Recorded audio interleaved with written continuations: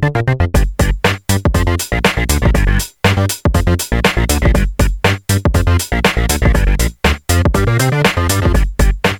to Talk About Talk with Dr. Andrea. In this podcast, we will learn about all things communication. Listen as Dr. Andrea and the experts she interviews share their expertise. Let's do this. Let's talk about talk. Welcome to this episode of Talk About Talk, where today we talk about our voices. I am Dr. Andrea Wojnicki. You can call me Andrea. Thank you so much for listening. Most of us come out of the womb using our voices, crying our little hearts out, right? So using our voice is instinctive. Of course, it can be taught. Just like language and body language, it seems that using our voices is both instinctive as well as learned. Of course, there are people who make their living using their voice. Consider announcers, voiceover artists, actors, public speakers, singers, and yes, podcasters. Speaking of singers, for this episode, I had the great privilege of interviewing a professional baritone opera singer, Mr. Bradley Christensen. I realized when I was doing the research for this episode that I know almost nothing about using my voice. Kind of ironic for a podcaster, right? I learned a lot. Before we get started, let me share with you 3 takeaways that you'll learn in this podcast. First, there are various vocal elements, including rate, volume, articulation, pronunciation, fluency, and pitch. You'll learn the definitions of these vocal elements and hints about how to use them. Secondly, you will learn about vocal fry, which was a completely new term to me, what it is, and importantly, why you should avoid it. And last, from opera singer Bradley Christensen, you will learn many things to think about when you're trying to optimize the sound of your voice, from posture to breathing to using what he calls your inner smile. Before we get to that interview, let me briefly share with you some research that I uncovered. There are so many questions that I have about voices, I almost didn't know where to start. First, I wondered, how do we conceive of voice as an element of communication?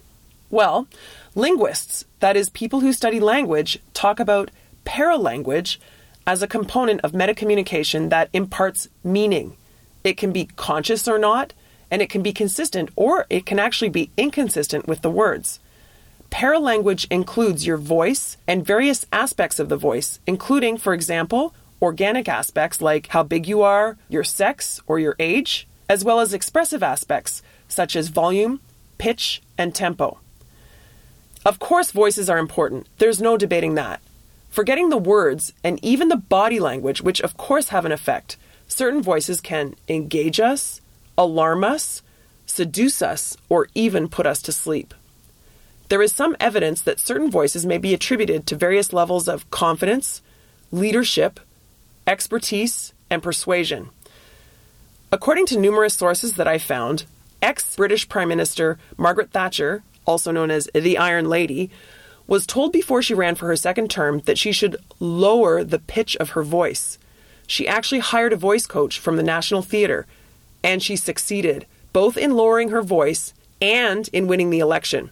I've included in the show notes to this episode links to 2 short videos that show the change in her voice.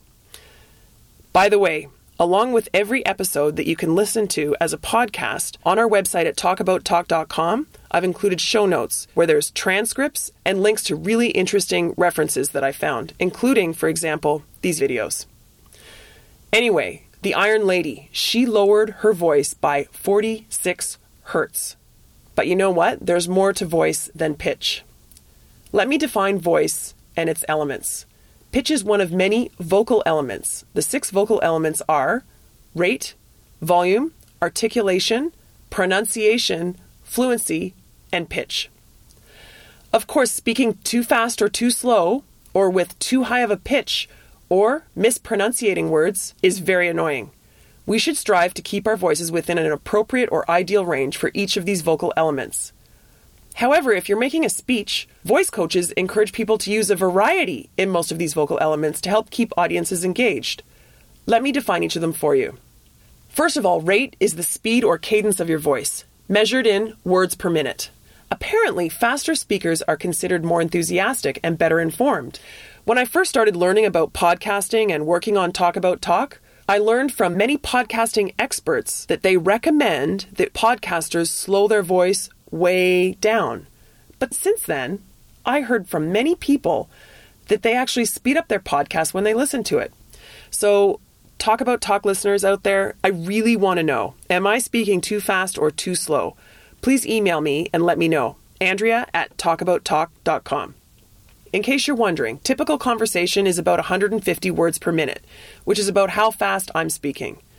Popular TED Talks come in at about 150 to 200 words per minute. The fastest speaker, according to the Guinness Book of World Records, is Stephen Woodmore, who speaks at 637 words per minute. The second vocal element is volume. The volume of our voice is, of course, how loud it is, measured in decibels. A normal conversation is about 60 decibels. A chainsaw is about 100 decibels, and a siren is about 140 decibels. Again, variety in volume is good, and louder is probably better than softer, since low-volume speakers are sometimes considered meek. Third, articulation. Articulation is the clarity of your voice. People who don't articulate clearly are often thought of as lazy. You want to articulate. The fourth vocal element is pronunciation. Pronunciation is the accent, the emphasis, and the correctness of the sound of the words. How we pronounce things says a lot. It implicitly communicates where we are from geographically and even things like education and class. In a few minutes, you will hear baritone opera singer Bradley Christensen. He's from New Zealand and he now lives in Toronto. His accent, never mind his pitch and articulation, are fabulous. You'll see. Speaking of accents, I found a fascinating video that shows how Hillary Clinton's accent has evolved over time. You'll find a link to it in the show notes if you're curious. Pronunciation isn't just about accents, though. It's also about which syllables to emphasize. Personally, I've noticed that some people who are very well read mispronounce some words, maybe because they've only seen the word and they've only read it, but they've never heard it. That reminds me. Recently, I had to look up how to pronounce the last name of Colin Kaepernick. You know, the football player turned Nike ambassador who took the knee in the football games. I was referencing him in an interview and I realized I actually had no idea how to pronounce his name. I'd only read it. For the record, it's Kaepernick. Back to our list of vocal elements. The next vocal element is fluency. Fluency is the flow of your speech. Usually, you want to avoid awkward pauses. And of course, you want to avoid the ums and the ahs. Recording and listening to your own speech is a great way to get a handle on your own fluency and to work to improve it. Now, the last vocal element, pitch. Pitch is, in simple terms, how high or how low a voice is. Think of a piano or a keyboard. For singers, their voice is categorized according to their pitch. Starting with the highest female voice, soprano, then mezzo-soprano, then contralto, then for men, it's countertenor, tenor, baritone, like our friend Bradley Christensen, and the deepest is bass. If you want to determine what pitch your voice is at, there are many online resources. For the record, I am contralto. I've included a link to a website that will help you determine your pitch if you're interested. Pitch is typically higher for females, lower for males. Our pitch usually deepens with age, particularly during adolescence. You may have noticed that some people's voices get raspier as they age. This is called presbyphonia, which means aging voice. This is a result of dry vocal cords and reduced lung capacity. And yes, you can damage your vocal cords through overuse or just from aging. There are some things we can do, though, to preserve our youthful voices, like staying well hydrated and physically fit, particularly lung capacity, so yes, cardio helps. There are all sorts of other things we can do to improve the sounds of our voices. Things like good posture, deep breathing, and even facial expressions can affect our voice. Yes, we can fine-tune our voices. In fact, we often refer to our voice as an instrument, right? Now let me introduce you to someone who makes a living with this instrument, his voice, professional baritone opera singer Bradley Christensen. New Zealand-born Bradley Christensen is a graduate of the University of Auckland, where he completed a Bachelor of Arts majoring in Italian and a Bachelor of Music with honors in voice and violin. Bradley obtained his master's degree from the University of Toronto, where he was a recipient of the U of T Faculty of Music, Vocal Performance and Pedagogy Graduate Award. Bradley is also an alumnus of the prestigious Rebanks Family Fellowship and International Performance Residency Program at the Royal Conservatory's Glenn Gould School. Bradley won numerous awards while a student and now as a performer in both concert and opera stages across Canada and abroad. Recently, Bradley earned praise for his, quote, most well-rounded instrument, focused, rich, and sympathetically communicative. That's from the Ottawa Citizen.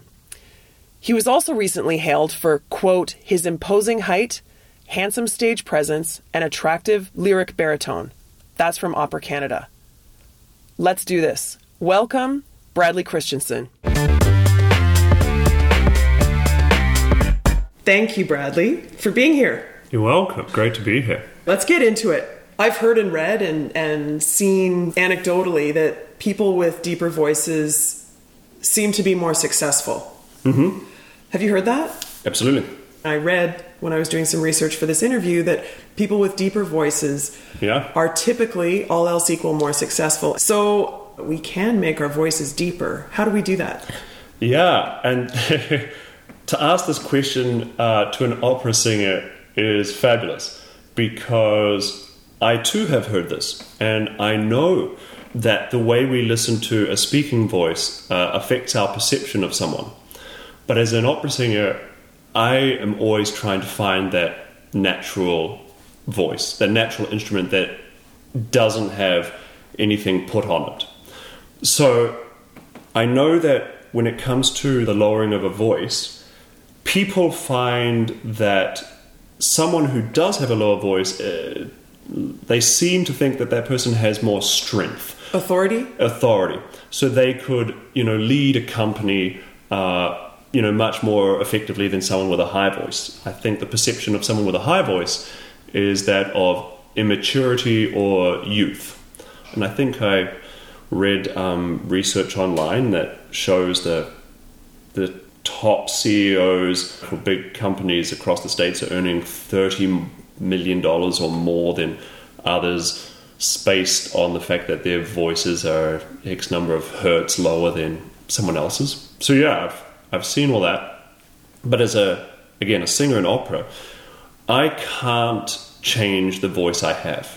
Well, you have what I would say is absolutely the most amazing voice. And I was thinking that people must stop in their tracks when they hear you sometimes. And I was imagining that maybe you're in the grocery store and you make a comment to the cashier. And do you get comments about your voice?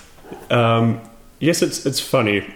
Of course, I get more comments in North America based on the accent as well. But there's the accent and then the resonance. And people do inquire. And so when I say that I'm an opera singer, they're like, oh, it makes so much sense. Yeah. You sound like an opera singer, but with all due respect, you don't look like one. I think that actually is a compliment. Yeah. Well, see, I think where opera has gone in the last, say, 20 years, that stereotypical big singer is no longer big old there. Man, yeah. Right? You think big old man, but I think you're right, that has evolved. Well, it's because people, with the introduction of cinema broadcasting, live broadcasting of the shows, they want it to sort of be complete. And if you're having someone who performing Don Giovanni, who has slept with 1,003 women in Italy and then another 800 and something in Germany, you're not going to want someone who doesn't quite fit the bill, right, or that we would perceive who could fit the bill. Right. So to some extent, your performance is also your appearance. Yes. Yeah. And more so than it has ever been. Yeah. So you mentioned earlier when you were talking about the impact that you have just in public when you're engaging in conversations, that there's the accent that throws people off and then also the resonance. And I want to talk about both. So what is resonance? Well, the physiology of the chamber where sound is produced all creates a resonance, a sound quality. And so for me, I am quite tall. I have a big lung capacity, a long neck. So you have, a lot of open space. So are baritones bigger? And I don't mean necessarily their girth, but they're more likely to be tall? It's interesting you ask that. Generally speaking, yes. We sort of look at the voice as musical instruments, or I think of it as a stringed instrument. And when you have a violin plays at a higher pitch frequency than a viola or a cello, and then of course, the double bass. Right. And I equate that with the length of the neck, with, the male-female voice. But of course, there are exceptions to the rules. You look at me, 6'3", and you say, yeah, more baritone bass. Most tenors are probably 5 foot something. Some might not have necks, or very small necks. And then you have your mezzos and sopranos. The higher sopranos, again, generally shorter. Then, of course, you have, as I said, the exceptions. I know a tenor who was 6'5", a neck as long as my head. My wife is a coloratura soprano, and she is 5'11". Doesn't necessarily fit into that stereotypical box that we talk about. Men typically have deeper voices, and they are typically bigger. But again, there's many exceptions, right? Yeah. So how does your accent affect what you do?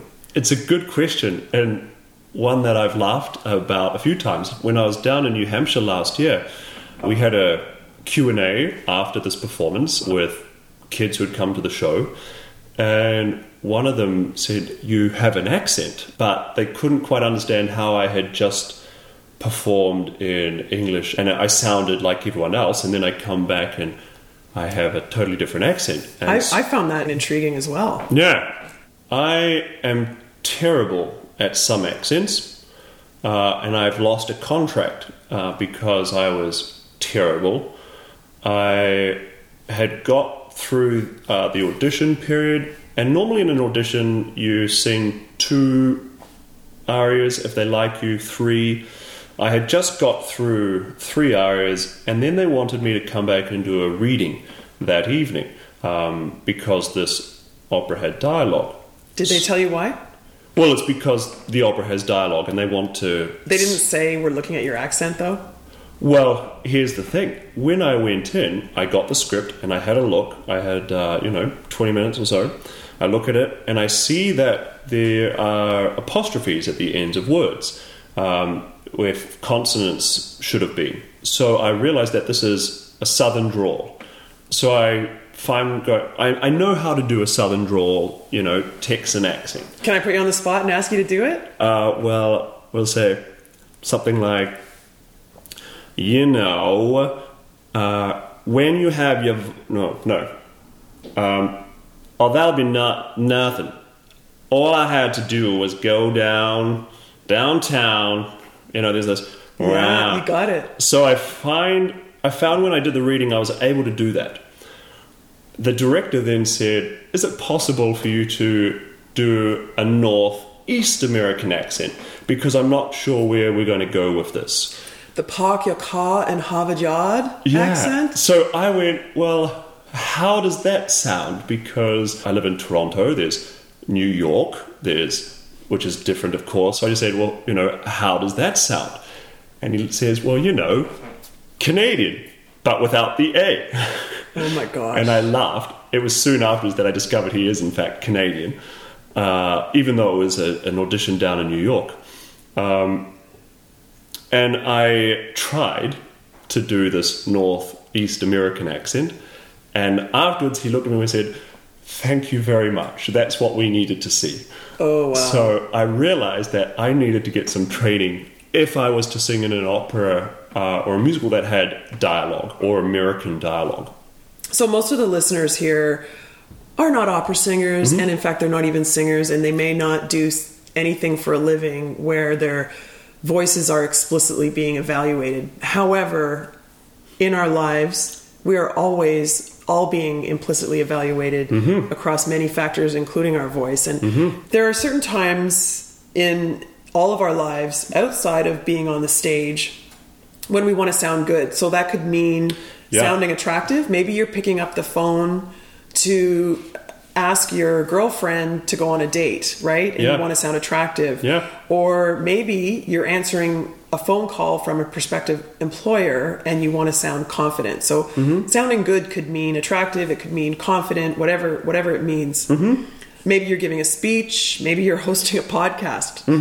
Do you have any general advice for how people can optimize the sound of their voice? Of course, depending on what people bring to the table, there would be different exercises to work on.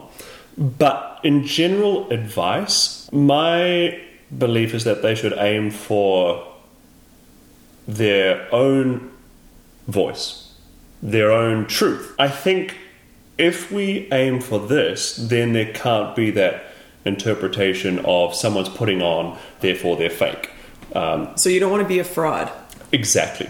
If you're timid and so you speak quietly, you would then want to start looking at lowering that breath, because as soon as your breath is high and you're taking shallow breaths, as a signal, we're breathing lower abdominals, not into the chest. And if we're breathing into the chest, we'll get this high tension, and that lacks confidence. Even I'm just listening to you there, right? You hear it's sort of a shuddering, it's shallow breathing versus exactly. And if it's shallow and if it's held high, you feel, and you'll probably hear it, tension in the neck. And of course, the longer we go on like this, the more we get worried, and we can of course get to a point where we're hyperventilating, or okay, I need a breather, I need a water, I need to chill. So for me, and I can say this as much as I like, think of calm blue oceans, just think about that breath, low, centered.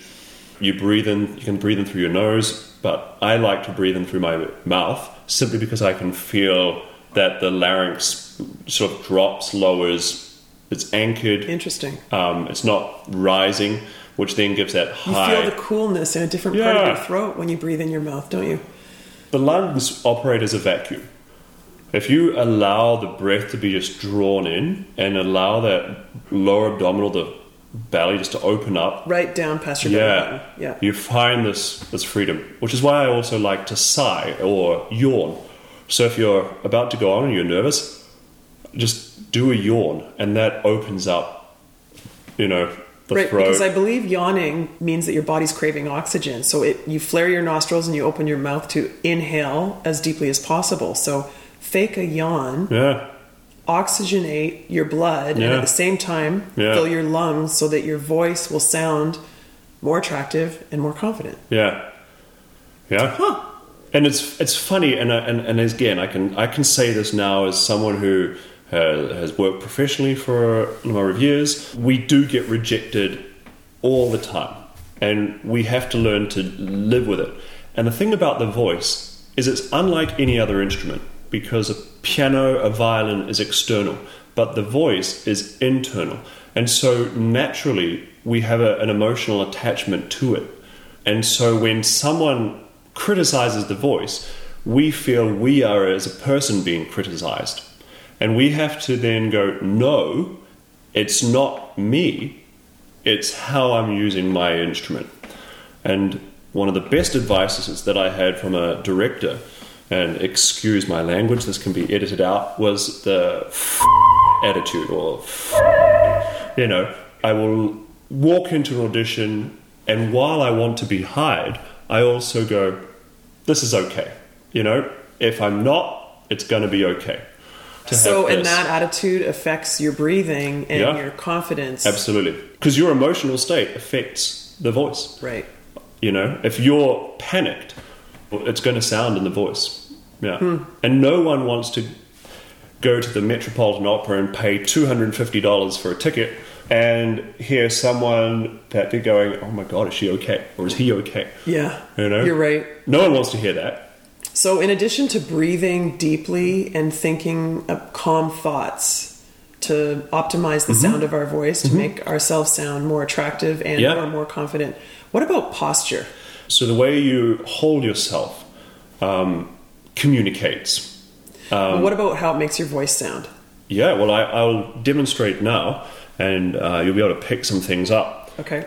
When your body is stacked and in alignment, everything can work. When you are as tall as possible? Yeah. I'll stand for this and demonstrate.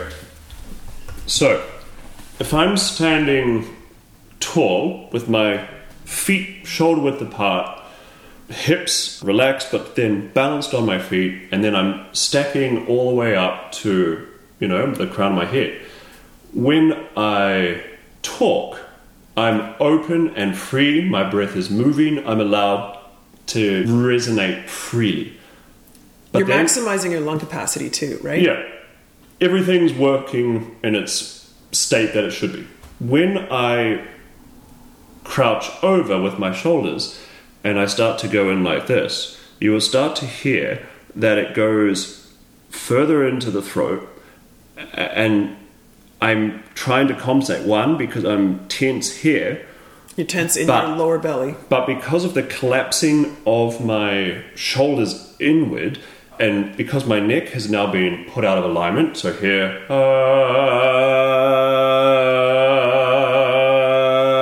just simply from moving around. And you can hear that if you're standing tall, it's a much freer sound. Right. And you can rely on that when talking to a large audience or just a small one-on-one. So before you pick up the phone to call your prospective fiance on a date, or you see the phone number on your call display and it's your prospective employer and you want to sound confident and or attractive, stand up and stand straight and take a deep breath. Yeah. Yep. Makes sense. And going back to what you were asking before as well, regarding a few exercises that you can do. If you are feeling nervous, you've done your breathing, you're going out to speak. If you're someone who has a breathier quality in the sound, or you're wanting a bit more projection, my advice is you can, do some tongue trills, some literals, but what are tongue trills? Okay, Yeah. I heard that you can do the tongue trilling, but also put your lips together and go, and that pushes the sound, I guess, forward in your mouth instead of leaving it at the back. Even if you're speaking in a shallow tone, you want it to project. Yeah. So as a singer of opera, we're aiming for the Italian school of chiaroscuro, light and dark. Interesting. So chiaro, light, scuro, dark. And this is something about resonances as well, is you can have what we call sort of a head voice or a headier quality, the ha, ha, ha, ha, da, da, da, where it doesn't quite lack the body in the sound. So certainly not diaphragmic breathing. It's very higher in your body. It's coming from a higher place. So it's got this light quality. Then you've got the that chest resonance. We want to have that balanced. Then we have also sort of backspace, as you mentioned. If you have backspace, you're like, you're not going to then get the projection. So you aim for a bit more forward quality. And when I do this, I try to go to my neighbours. Being from New Zealand, I think of Australians because they naturally speak with a lot of nasal resonance. And I really go here, but I try and see how nasal I can go without actually being nasal. And a trick to that is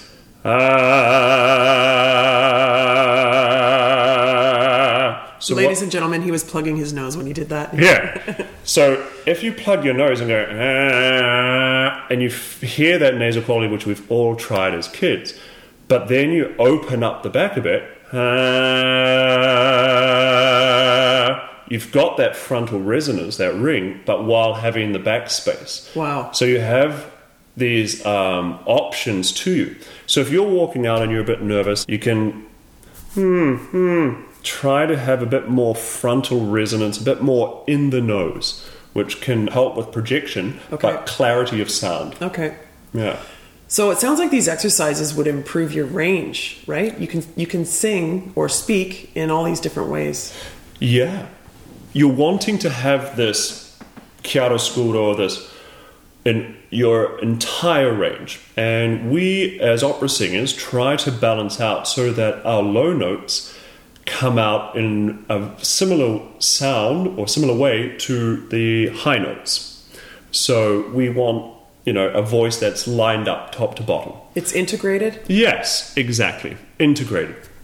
Perfect. Okay. I was going to also ask you, in addition to body language, can your facial expression change your voice? I've heard that at some call centers, they actually have mirrors next to the people who are answering the phone, and they'll tell the telephone operator to look in the mirror and to make sure that they're smiling. When you're smiling, you're happy, and therefore you're more pleasant. Yeah. Well, we talk about it in opera as sort of like an inner smile, because you want to have space inside the mouth, and you have your hard palate, then you got your soft palate, and you. What's the hard palate and the soft palate? Yeah, so the hard palate just behind the teeth. If you take your tongue and you can feel there's the hard crown just there. That is the hard palate. If you take your tongue and go along the roof of your mouth, then you'll find a fleshy bit. Okay. And that fleshy bit is the soft palate. Okay. So you're wanting the soft palate to generally be in a state of, like, if you're sniffing a flower, that elevated position. And when you're singing, you'll find that, you're the uvula, which is the dangly bit in the mouth, it's generally going to be up. And you're wanting this space, this clear passageway for breath to move and for resonance and sounds to buzz around and come out. So if you do a neutral R vowel and you just think to yourself, I feel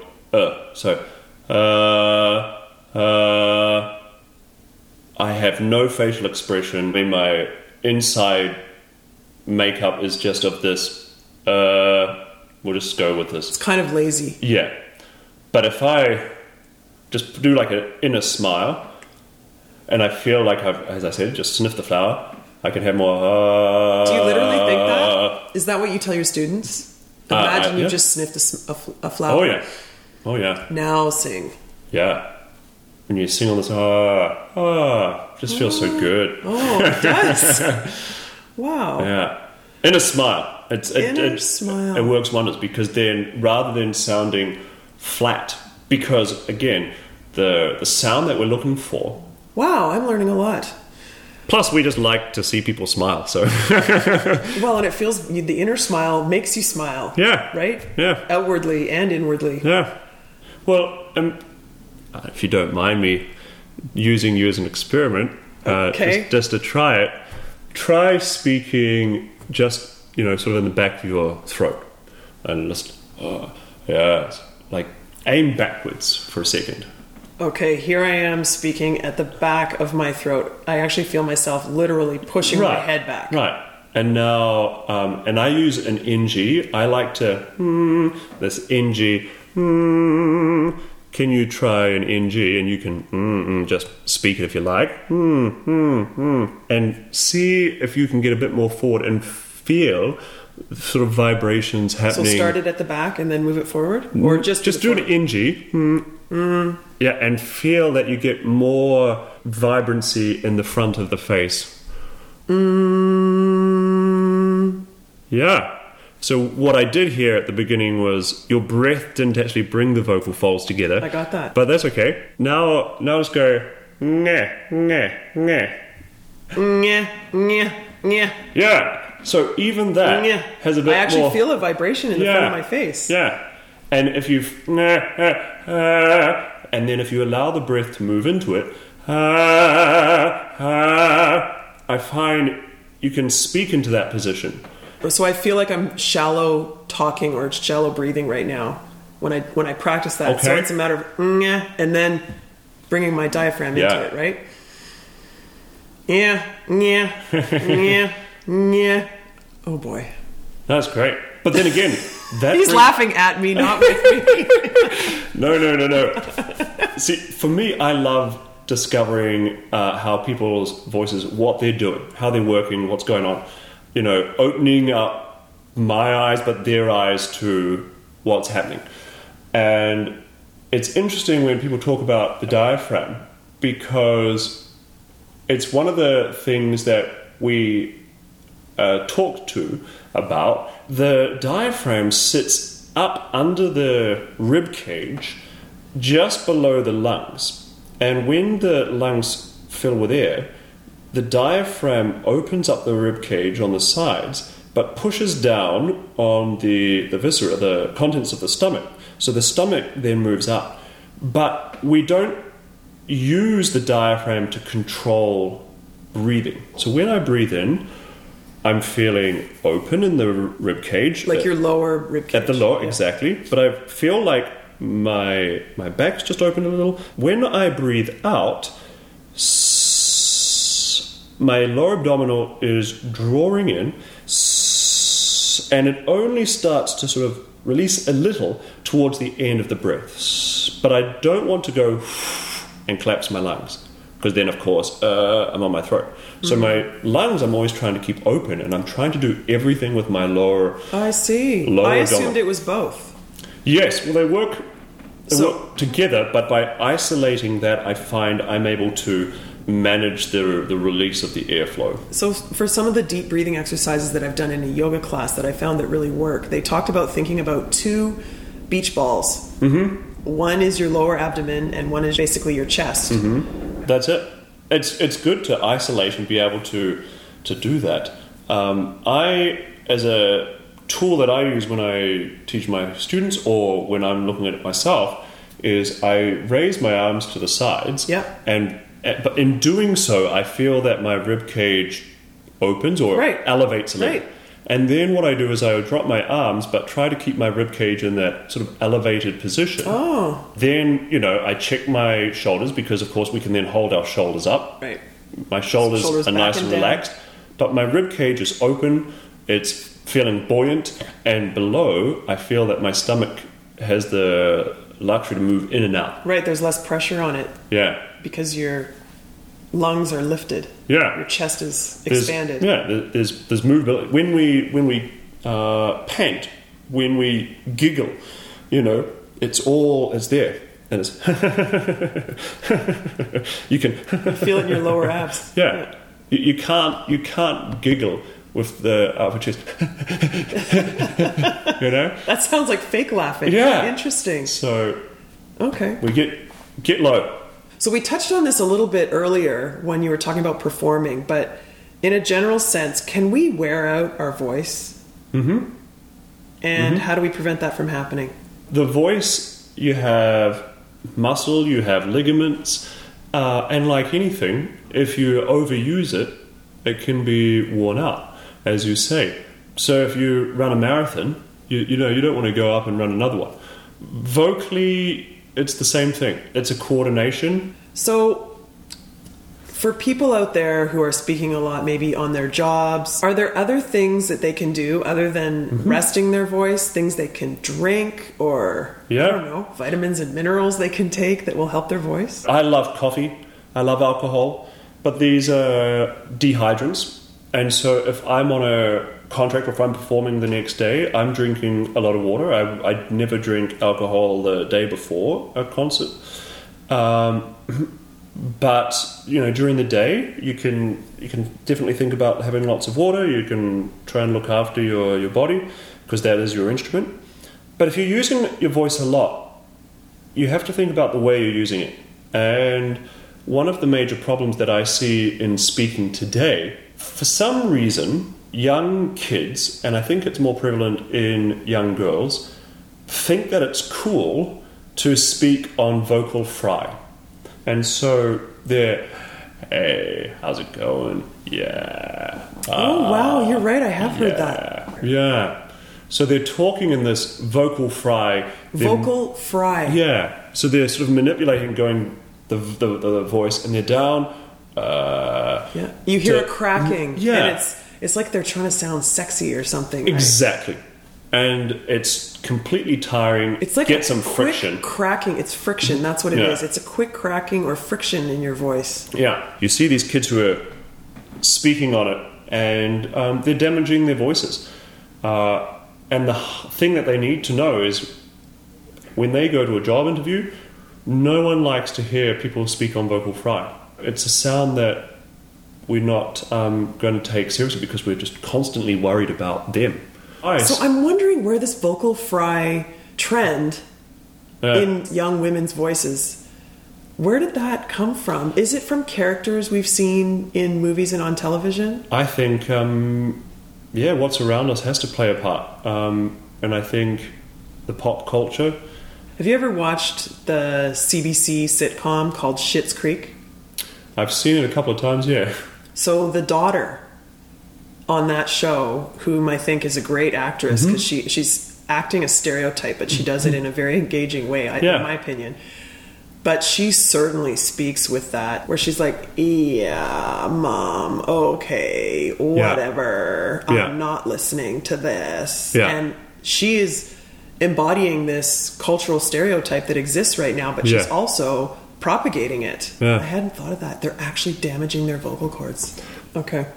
Back to the efficiency of the voice. Yeah. The voice was designed. Like, you've listened to a child scream. You know, a baby doesn't think about the way that they sound. They just scream. You can hear it, the sound travels for miles, and does their voice tire? No. You watch how their body works and their belly, they breathe into their belly, and that's their support mechanism. They're working as the body was intended it to happen. So we unlearn that? Yeah. So as we get older, whether it's through the environment we live in, conditioning, we prefer lower, quieter sounds. So we tell, the kids, be quiet. So you can put restraints on yourself. In opera or in classical singing, I like to think that I'm trying to just go back to my baby state of allowing the voice to function as it was designed to do. Interesting. It seems like our voices get deeper and deeper as we age. Yep. Is that because our vocal cords are wearing out? Naturally, as we get older, our voices lengthen. So when you're a child, you're going to have like that violin, really high-pitched sound. When we go through puberty, they go through this sort of rapid elongating, and women through puberty, their voices drop a little. From what I've read, it gets lower, but then as we actually get towards sort of the end of life, I'll call it the geriatric age, your voice actually starts to go up. Oh, is that right? Again. Yeah. That's interesting. The voice is constantly evolving, and that is why I love singing also and being in the practice room. Because, as I said, unlike a piano, unlike a violin where the instrument's made up, as a singer, we have to learn how to play our instrument. But at the same time, we have to build our instrument. Because every day we're putting it together. Because the way our vocal folds are when we're 15 are completely different to when we're 30. Okay. I'm going to ask you the 5 rapid-fire questions now that I ask every guest. Yeah. First one is, what are your pet peeves? I think my pet peeves are subway, the system. We are higher intellectuals than animals, but I feel that trying to get on a subway, we lose all base of humanity. And I've seen old women be run over by guys just trying to make the subway. And the next train's only 2 minutes away. We act like cattle and we treat other people like cattle. Exactly. I think that's my big pet peeve. Okay. Now, what type of learner are you? Do you gravitate to visual, auditory, which is what I would expect given your career? Yeah, no, visual. I know I'm a visual learner. When someone talks to me and they're trying to explain something, I will at some point switch out where I do need to read it, because I'm also, as a learner, a bit of an introvert. I like to figure things out by myself. But then there's nothing like kinesthetic, just getting up and doing it. Because in the act of doing it, you learn it. No, it sounds like you've internalized that learning across the different categories of learning styles may actually be the most efficient and effective way to learn, right? Yeah.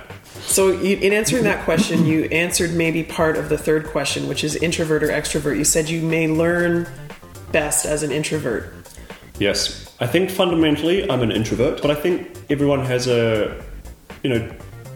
different characteristics of both and where we get our energies. And I am happy to get my energies from being alone. My fourth question is, what is your communication preference for personal conversations? The way we communicate with technology is fascinating, because you can write it and not deal with it. You can just send a message, go off and do what you're doing, come back, great, things get sorted. But if you're having to sort something out, I much prefer talking to somebody because, one, it's much more efficient. I knew you were going to say, you're all about efficiency. It's efficient. It's faster, but also there's no chance for miscommunication. People read things in emails that aren't necessarily there, or they perceive things in a particular way, or the tone of voice. Right. And so actually just talking to somebody. You have more cues. Yeah.